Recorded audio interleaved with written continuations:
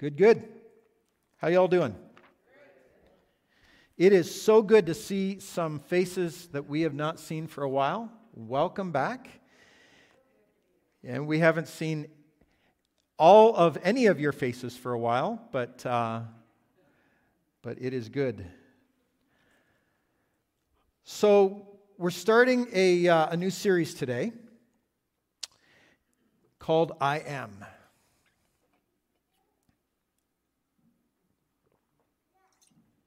And if you're here this morning or you're watching online and you're exploring the Christian faith, this series is especially for you. I mean, it's good for all of us. But we've developed this series around those who are seeking spiritual truth, that are seeking the truth.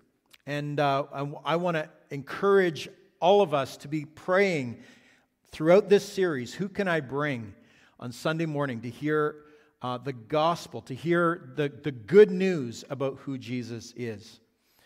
But if you're exploring the Christian faith, the most important question to consider by far is not what church or denomination is the right one. Is it the Roman Catholic Church or the Anglican Church or the Baptist Church or the Pentecostal Church?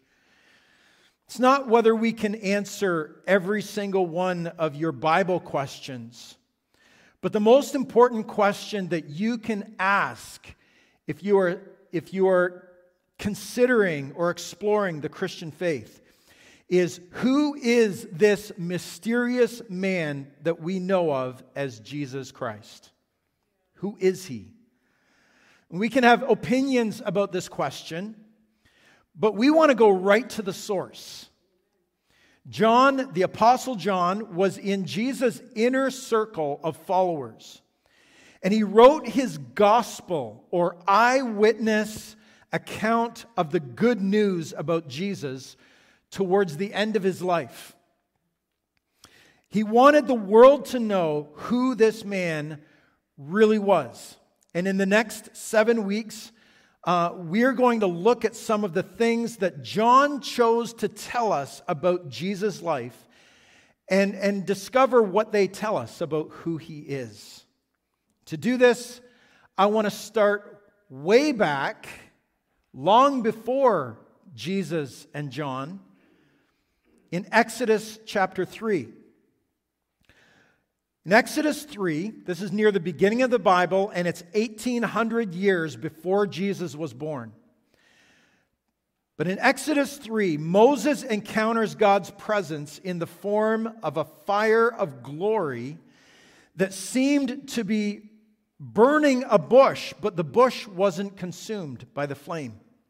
This was no ordinary fire or flame, but God was there. His glory was there, and God was calling Moses to go to the great Pharaoh of Egypt and tell him to release the Hebrew people from slavery. And this was really shocking to Moses, especially because he had been on the run from the pharaohs of Egypt for 40 years. And so Moses wanted to know who was this God he was talking to. And he said, "Suppose I go to the Israelites and say to them, 'The God of your fathers has sent me to you,' and they ask me, 'What is his name?' then what shall I tell them?" God said to Moses, "I am who I am." In other words, you can't reduce me to a name or a description. I am who I am. This is what you are to say to the Israelites. I am has sent me to you. There are many names for God in the Bible, but the one that stands out as the most sacred and the most true name of God is Yahweh. In Hebrew, it looks like this, and it's represented by these English letters, YHWH, and it's pronounced Yahweh. Yahweh, which is Hebrew for I am. I am. It seems an odd name at first, doesn't it? For God to say his name is I am. But I think there's two things that, at least two things, that I think we can conclude from this name that will help us understand more about Jesus in this series. First of all, I think I am is intentionally mysterious, intentionally indescribable. And it's mysterious, and it leaves more questions than answers. If we think that we can simply explain or describe who God is, or for that matter, who Jesus of Nazareth is, then we are fooling ourselves. If God truly did, as we believe, speak the universe into existence at some point in the distant past, and if he truly did send his Son into this world to give his life on a cross for us so that sin could be washed away, if he truly does have a plan and a purpose, not only for the universe, but for you, and working out that plan in our lives, if all of that is true, then any God that we could reduce to our understanding is not worthy of our worship. And the second thing I think I am says to us is that I am speaks about God as the source from which everything comes. He is the I am, the source. There's a bunch of names that we find in the Old Testament attributed to God. And some of them go something like this: Yahweh Yireh, or Jehovah Jireh, some say. I am the provider. Yahweh Shalom, I am peace. Yahweh Tzidkenu, I am righteousness. Yahweh Rapha, I am healing. And there are others. He is the source of those things. He is the answer. Now, what is your question? In John's Gospel, John has Jesus using the words I am a whole bunch. And it's not by coincidence. In fact, in one of these interactions, Jesus is talking to some religious leaders, and he's really throwing it down with them. I mean, they're using racial slurs against him and says he's demon-possessed. And Jesus says they're sons of the devil. They're throwing it down, right? And then these religious leaders said Jesus wasn't much like Abraham, their father. And Jesus said, yeah, I know Abraham. He and I have chatted, and he was glad that I was coming. And they said, you're not even 50 years old. How could you know Abraham, who lived 1,800 years ago? And Jesus answered them, before Abraham was, I am. Wow. You know what happened next? They picked up rocks to kill him and stone him to death because he just claimed to be the I am, and they knew it, and they believed it was blasphemy, and they were going to kill him. In John 18, that was in John 8 that happened. In John 18, the night before Jesus was crucified, Judas, the betrayer, led the temple guards to the Garden of Gethsemane because he knew that's where Jesus went to pray. And when they showed up, Jesus says, "Who are you looking for?" And they say, "Jesus of Nazareth." Now, in our English translations, it says Jesus responded. Many of our English translations says Jesus responded, "I am he," which sounds pretty mundane, pretty simple.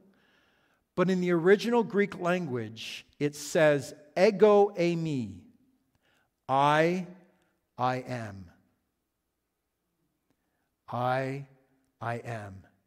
In the scripture, John says the soldiers fell to the ground when Jesus said those words. Wow. They have a flash of revelation that this man is the I am, and they literally can't stand it. Right? Besides these two obvious examples of Jesus claiming the I am name for himself in John's Gospels, there are 7 times that he makes I am statements to show another facet, another aspect of his identity.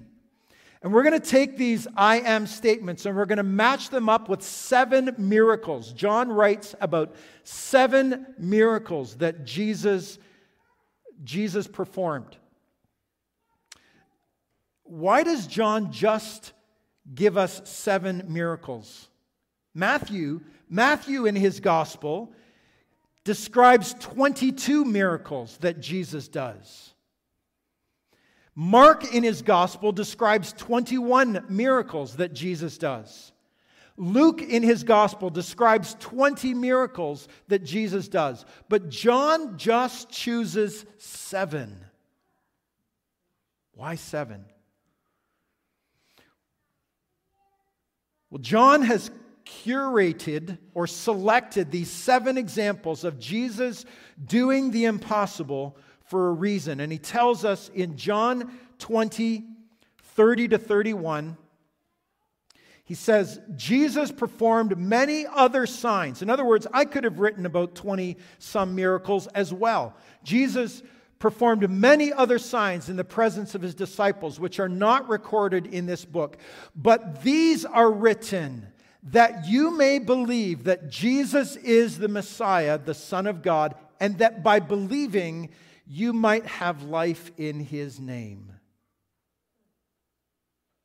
John wants with all of his heart for you, as you read the Gospel of John, and I encourage you, if you are seeking, pick the Bible up and read the Gospel of John through as we're doing this series, and expect to discover, to encounter Jesus himself as you're reading it. But John, with all of his heart, wanted us to hear these descriptions of Jesus' statements and Jesus' miracles, and for us to have our own personal encounter with Jesus. John didn't just tell a nice story because he likes telling nice stories, but he told the gospel, the good news about Jesus, because he wants you to meet him.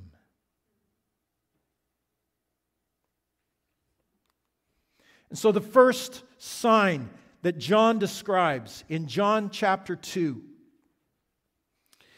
is turning water to wine. I'm going to read this description really quickly.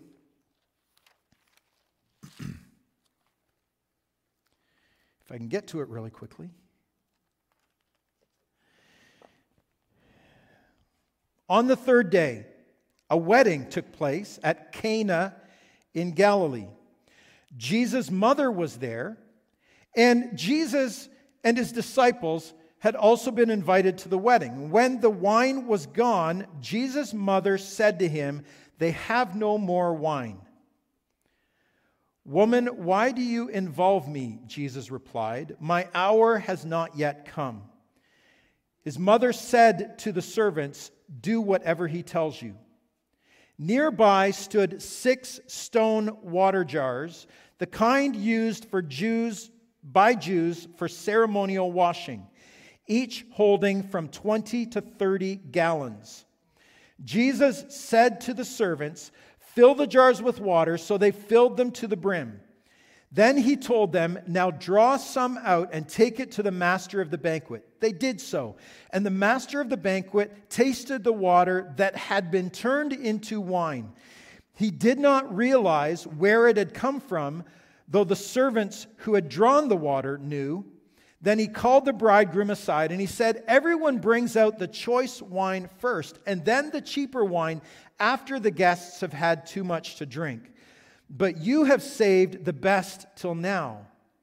What Jesus did here in Cana of Galilee was the first of the signs through which he revealed his glory, and his disciples believed in him. So Jesus shows up to this wedding in Cana. And it seems like he was the guest of his mother who was invited, but he was a wedding crasher. And he not only shows up, but he shows up with at least 12 other people with him. And we know they probably weren't originally invited or included on the guest list because Jesus just met most of them that week. We find that in the first chapter of John. So Jesus shows up with a whole bunch of guests, and he and his crew are probably one of the reasons why they've run out of beverages. Right?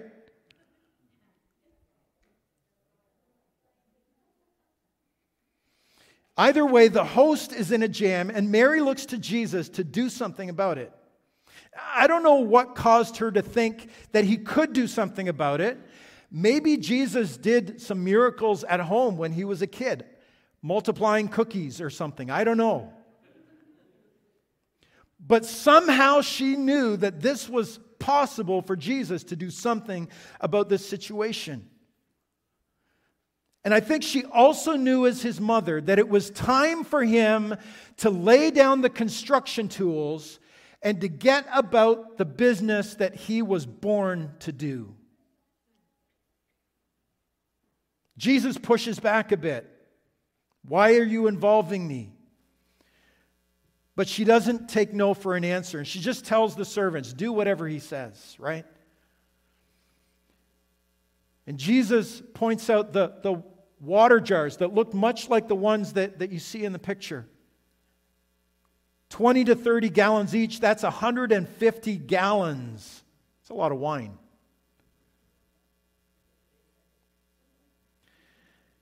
And Jesus says, "Now draw some out and take it to the master of the banquet." Can you imagine being the one that's, bringing what, as far as you know, it's water, right? And you're bringing this to the master. And I don't know if the miracle happened before they pulled it out or as he goes to drink it. I don't know when the miracle happened, but that would be pretty tense moment, I think. And when the master tastes it, it is top quality wine. Folks, this is mind-blowing. One substance doesn't just become another substance. Jesus changed this water at the molecular level into something else entirely. John then says in verse 11, what Jesus did here in Cana of Galilee was the first of the signs. Signs. John uses this word signs over and over in his gospel for each of these miracles. Signs. You know, when you're coming up Highway 8 from Miramichi, there's a sign that says, Danny's Inn and Restaurant in 14 kilometers. Now, when you see that sign, you don't pull over, go to the sign and say, "Can I have a steak, please?" You have to go to the place that the sign is pointing you. One of the things that John is telling us is that the miracles are not the point. But the miracles are pointing us to something. They're pointing us to the truth that Jesus is something more than you could ever imagine.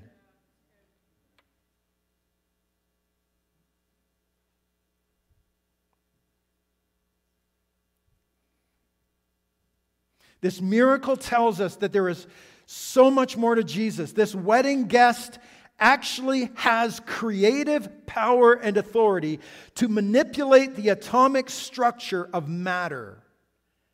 That's intense. And it's also telling us these jars of water, they were for ritual cleansing with water. These religious people were under the impression that by their own effort, they could cleanse themselves from the impurities of their lives, and yet for all of their ceremonies and all of their washing, they had remained unchanged. But we know that wine would come to represent forever the blood of Jesus shed for our transformation. And Jesus was saying, lay down your effort, lay down your religious striving, because only I can change your heart. Only I can truly wash you and make you clean.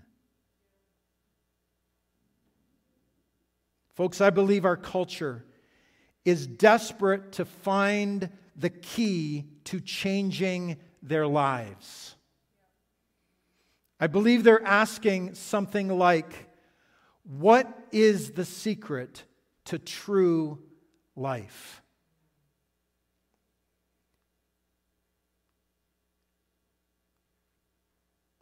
Each of these weeks, we're going to try to discover a question behind Jesus' I am statements. Because I believe when Jesus says I am, He's answering our questions. What is the secret to true life? I am.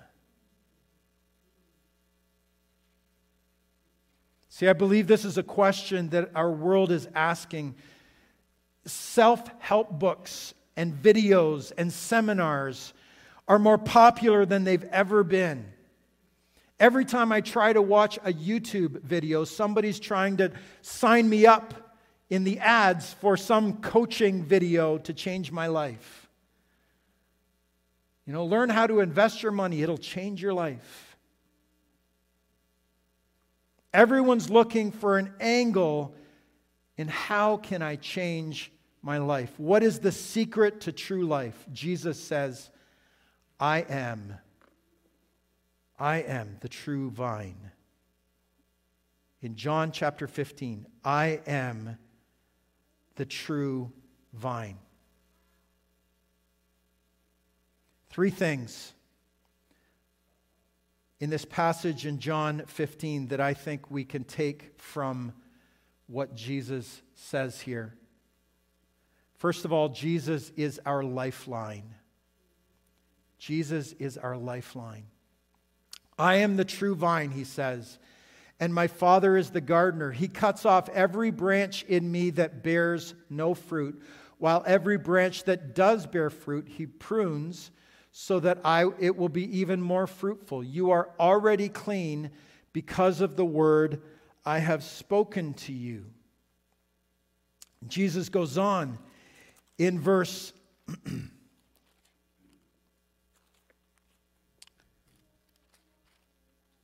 He goes on in verse 4. He says, remain in me, as I also remain in you. No branch can bear fruit by itself. It must remain in the vine. Neither can you bear fruit unless you remain in me. Our life, just like the branch of a grapevine, you don't just see branches walking around producing grapes wherever willy-nilly they decide to walk. Right? But they're connected to the vine, and they have to be, because the life flows from the vine. And Jesus is saying, if you want to truly live, you need to be connected to me. Jesus came to reconnect us to life. In the Greek language that the New Testament is written in, there are two words for life: bios and zoe. Bios, biological life, right? You are alive biologically. Everyone on earth that's breathing and their heart is beating is alive biologically. But God wants more for you than to just exist, to just have a heartbeat. He has more for you. He wants zoe, a whole different kind of life, to really live. The real tragedy of life is not that someone would die young, but that someone would live to a ripe old age but never truly live. Many of the people in this room this morning, if we had the time to interview you all, would say that before you came to know Jesus as your Savior, as your hope, as your peace, that you only thought you were living until you actually met Him and came to know what real life really was.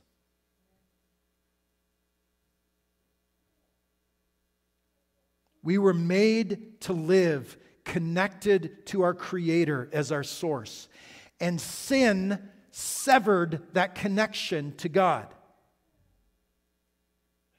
Every person that is ever born since Adam and Eve has been born with their connector broken,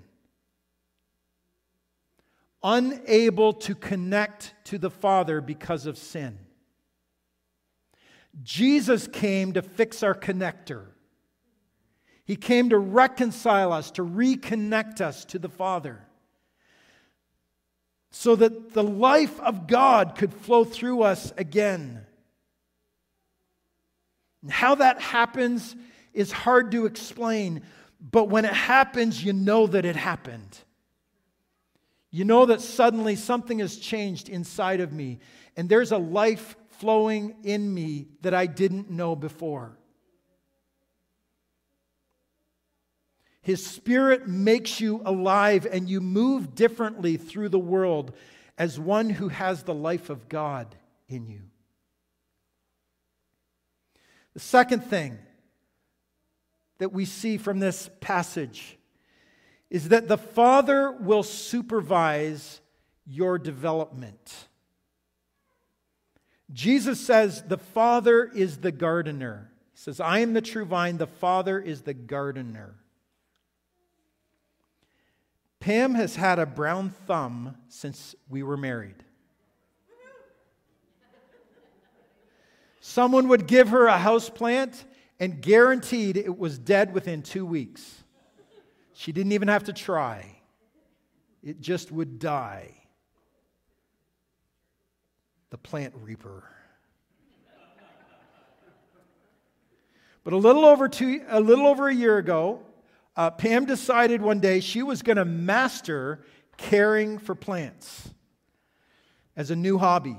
And she has become a fantastic gardener of the plants in our house. We now have 38 plants in our house, and they're all flourishing.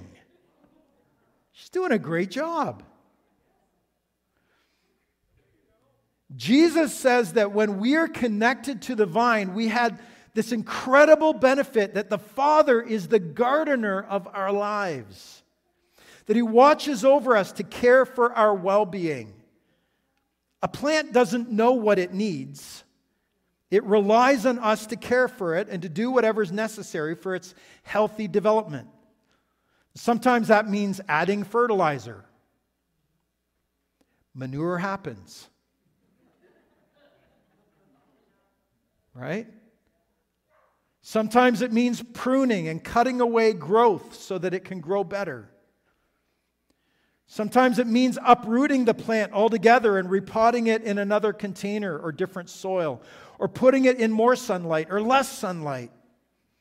There are times when an onlooker might watch a master gardener at work and say, "What are you doing to that poor plant?"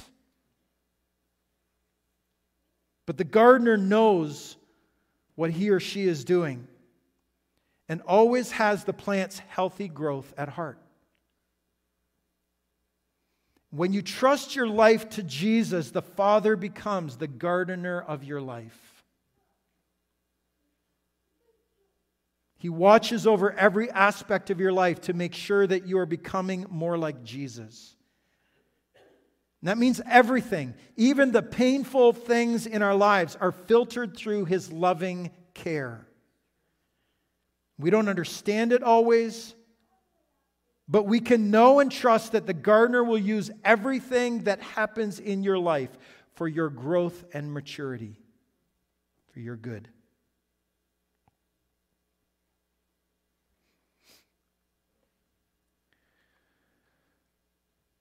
Jesus wants us, needs us, we need to remain or abide in Him.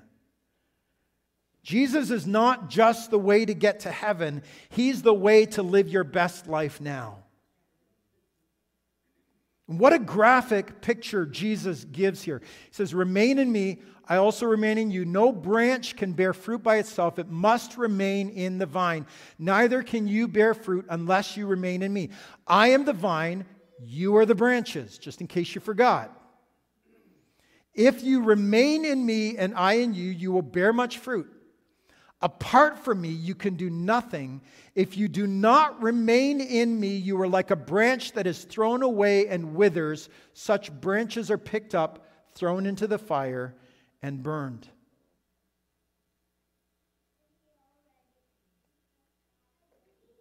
Graphic picture Jesus gives us. When we live life the way we were intended to live, connected at a deep level to our Creator through Jesus, then we can live as a fruitful branch with life flowing through us.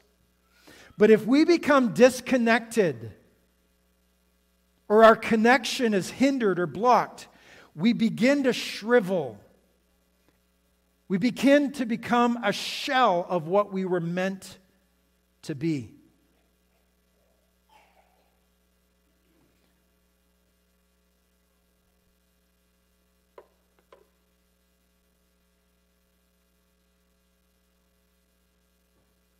And the point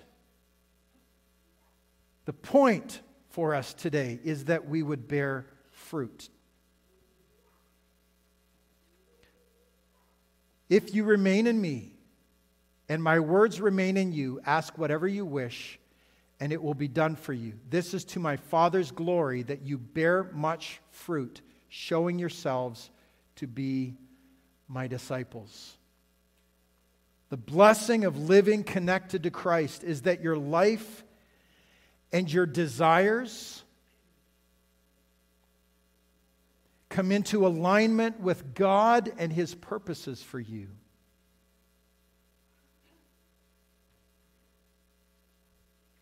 And when that happens, more and more, God brings us to a place where we can, it says here, ask anything we want and God will do it. Now that sounds pretty awesome.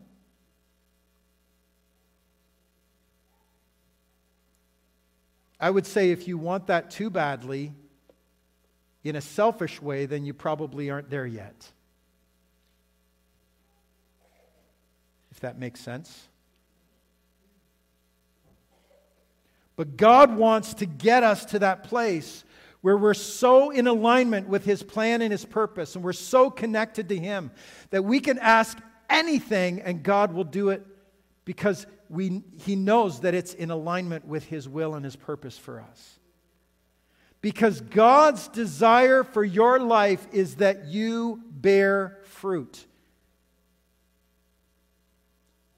Public service announcement. It's not about you. Your life is not all about you. That's where the world around us goes wrong. That's where we sometimes go wrong. Is we want God's blessing so that we can just be blessed. But it's not about me.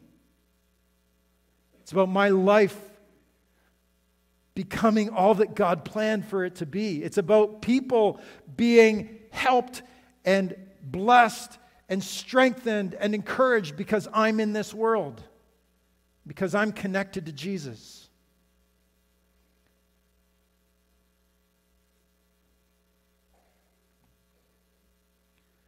So what is the secret to true life? Jesus would say, I am. Let's stand. But I want to flesh that out with a few more words in summary this morning. The words on the screen. What is the secret to true life? Living it for your Creator and His purpose. By serving others with the strength, wisdom, and life that He provides for you every day as you stay intimately and intentionally connected to Him. Isn't that beautiful? I'm going to say that. We're going to say it one more time. What is the secret to true life? Living it for your Creator and His purpose. By serving others. It's not about me. By serving others with the strength, wisdom, and life that He provides for you every day as you stay intimately and intentionally connected to Him. And folks, if you're here today or you're watching online and you don't know the life that we've been talking about here, you're not sure you know Jesus as your Savior, as your source, as your strength, as your life. Or maybe you've known that at one time and you feel like you've become disconnected or the connection has become blocked. And I want to lead you in a prayer today to surrender our hearts and our lives to Him once more.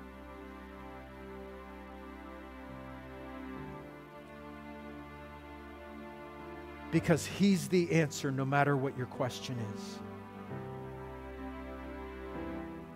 So if you're ready, if you're willing, pray this in your heart with me today. God, I thank You that You are our source. You are the I am. You are our Creator. Thank You that You made me and that You love me and that You sent Jesus into this world. That He endured a cruel cross and shed His blood so that my sin could be washed away and forgiven. So that somehow, mysteriously, I could be reconnected to You. And that, God, Your life could flow through me. I need that life. And I ask You today to forgive me, to wash me and make me clean, to be the gardener of my life, to watch over my life, and to make me into the person you desired me to be when You created me, so that my life could count in this world. I thank You for Your love. And I thank You for Your gift of salvation. In Jesus' name, amen.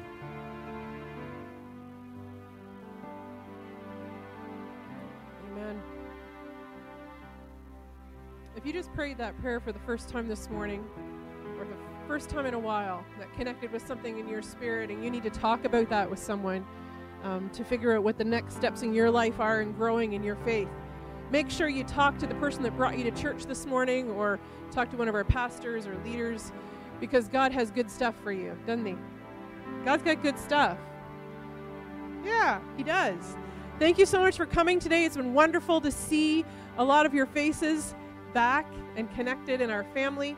And I encourage you this week as you go, remember, the Lord, through John, is revealing himself to us as his Savior, and all of those miracles and all those things. So this week, the I am we're talking about is I am the vine, and staying connected to the vine. So as you go throughout your week this week, ask the Lord to show you, Lord, how can I be more connected to you? How can I see? How can I receive? How can I increase my capacity to be connected to you and see things through your eyes? So I just know that God has good stuff in this series ahead as we dig into his word and ask him to apply it to us and grow us. So be blessed as you go this week. Be blessed to be looking for God's hands in everything as you walk out your daily life. Be blessed. We'll see you tonight for Deeper. We're going to come together at 6 o'clock and have a worship service this evening. And don't forget to invite people to our pancake breakfast on Easter Sunday, all right? Have a wonderful week, folks. Bye-bye.